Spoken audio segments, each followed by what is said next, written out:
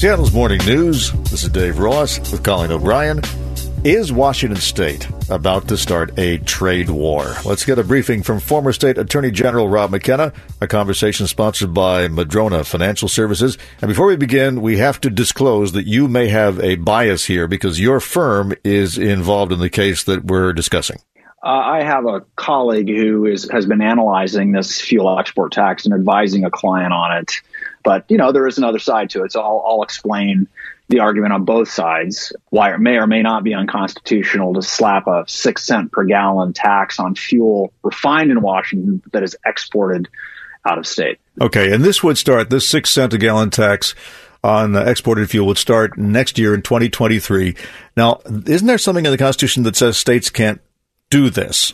Constitution says states can't put tariffs on products imported from other states or make them more expensive when they're shipping them out to other states. So, the reason that one of the key reasons we moved from the Articles of Confederation to the, U.S. Constitution was that the new states, right, or the states of this new country were going after each other's economies and trade with tariffs and all kinds of barriers that favored their own industries. Mm-hmm. And so it was a disaster for the economy of our new nation. But the rationale of the folks in Olympia who think this is a good idea is that this tax is a way to pay for some of the impacts that refineries have.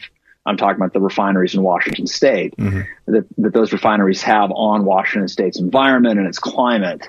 And they want to use the money to help fund climate change mitigation.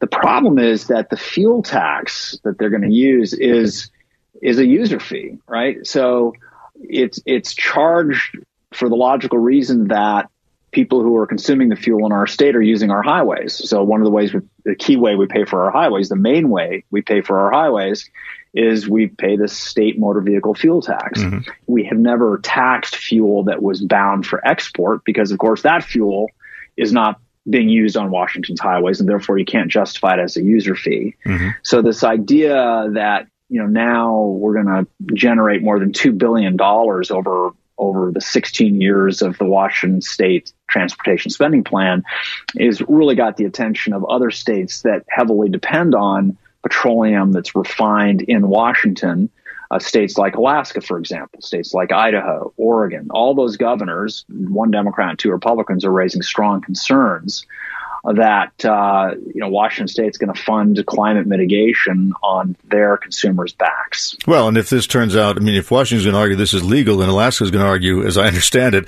that it would be also legal for them to charge a $6 per barrel export tax on Alaska oil coming into Washington State. And I think Idaho is going to impose a potato export tax, which would ruin our French fry supply. Where would it end? Yeah, it's a nightmare, Dave. It's a total nightmare. Potatoes cooked in oil, it's bad. But, this is what a trade war is, right? And it is striking that this has not been done before. Partly, I think it's because there's a good argument that it's not constitutional, but also partly because states shouldn't try to start trade wars with each other. And it was very easy to predict that the other states who rely on refined petroleum from our state would not react to this well. And again, it goes beyond the understood purpose of the gas tax, which is to fund our highways. So if you're talking about product that isn't used on our highways, how do you justify sticking this user fee on it? Well, could you invent a new pollution tax and charge it on that basis? Well, the refineries do pay a lot of taxes, right? They pay a large B&O tax on their gross revenues. They pay other taxes. Okay, so what happens next? What are your firm's clients prepared to do? In the private sector, all these companies are going to wait and see what the other states do.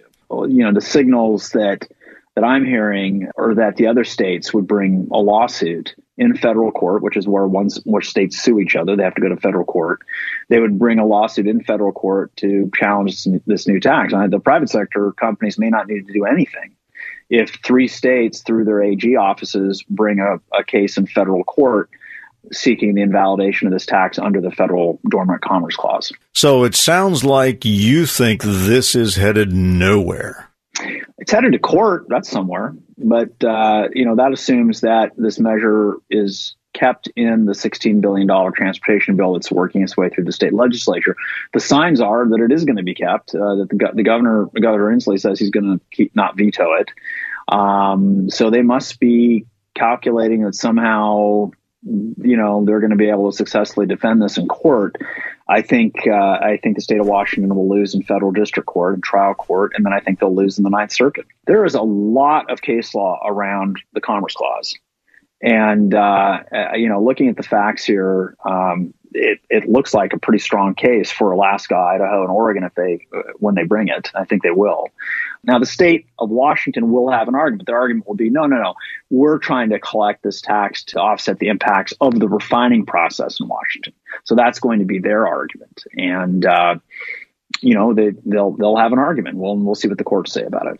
Former State Attorney General Rob McKenna. Rob, thank you. Thanks, Dave.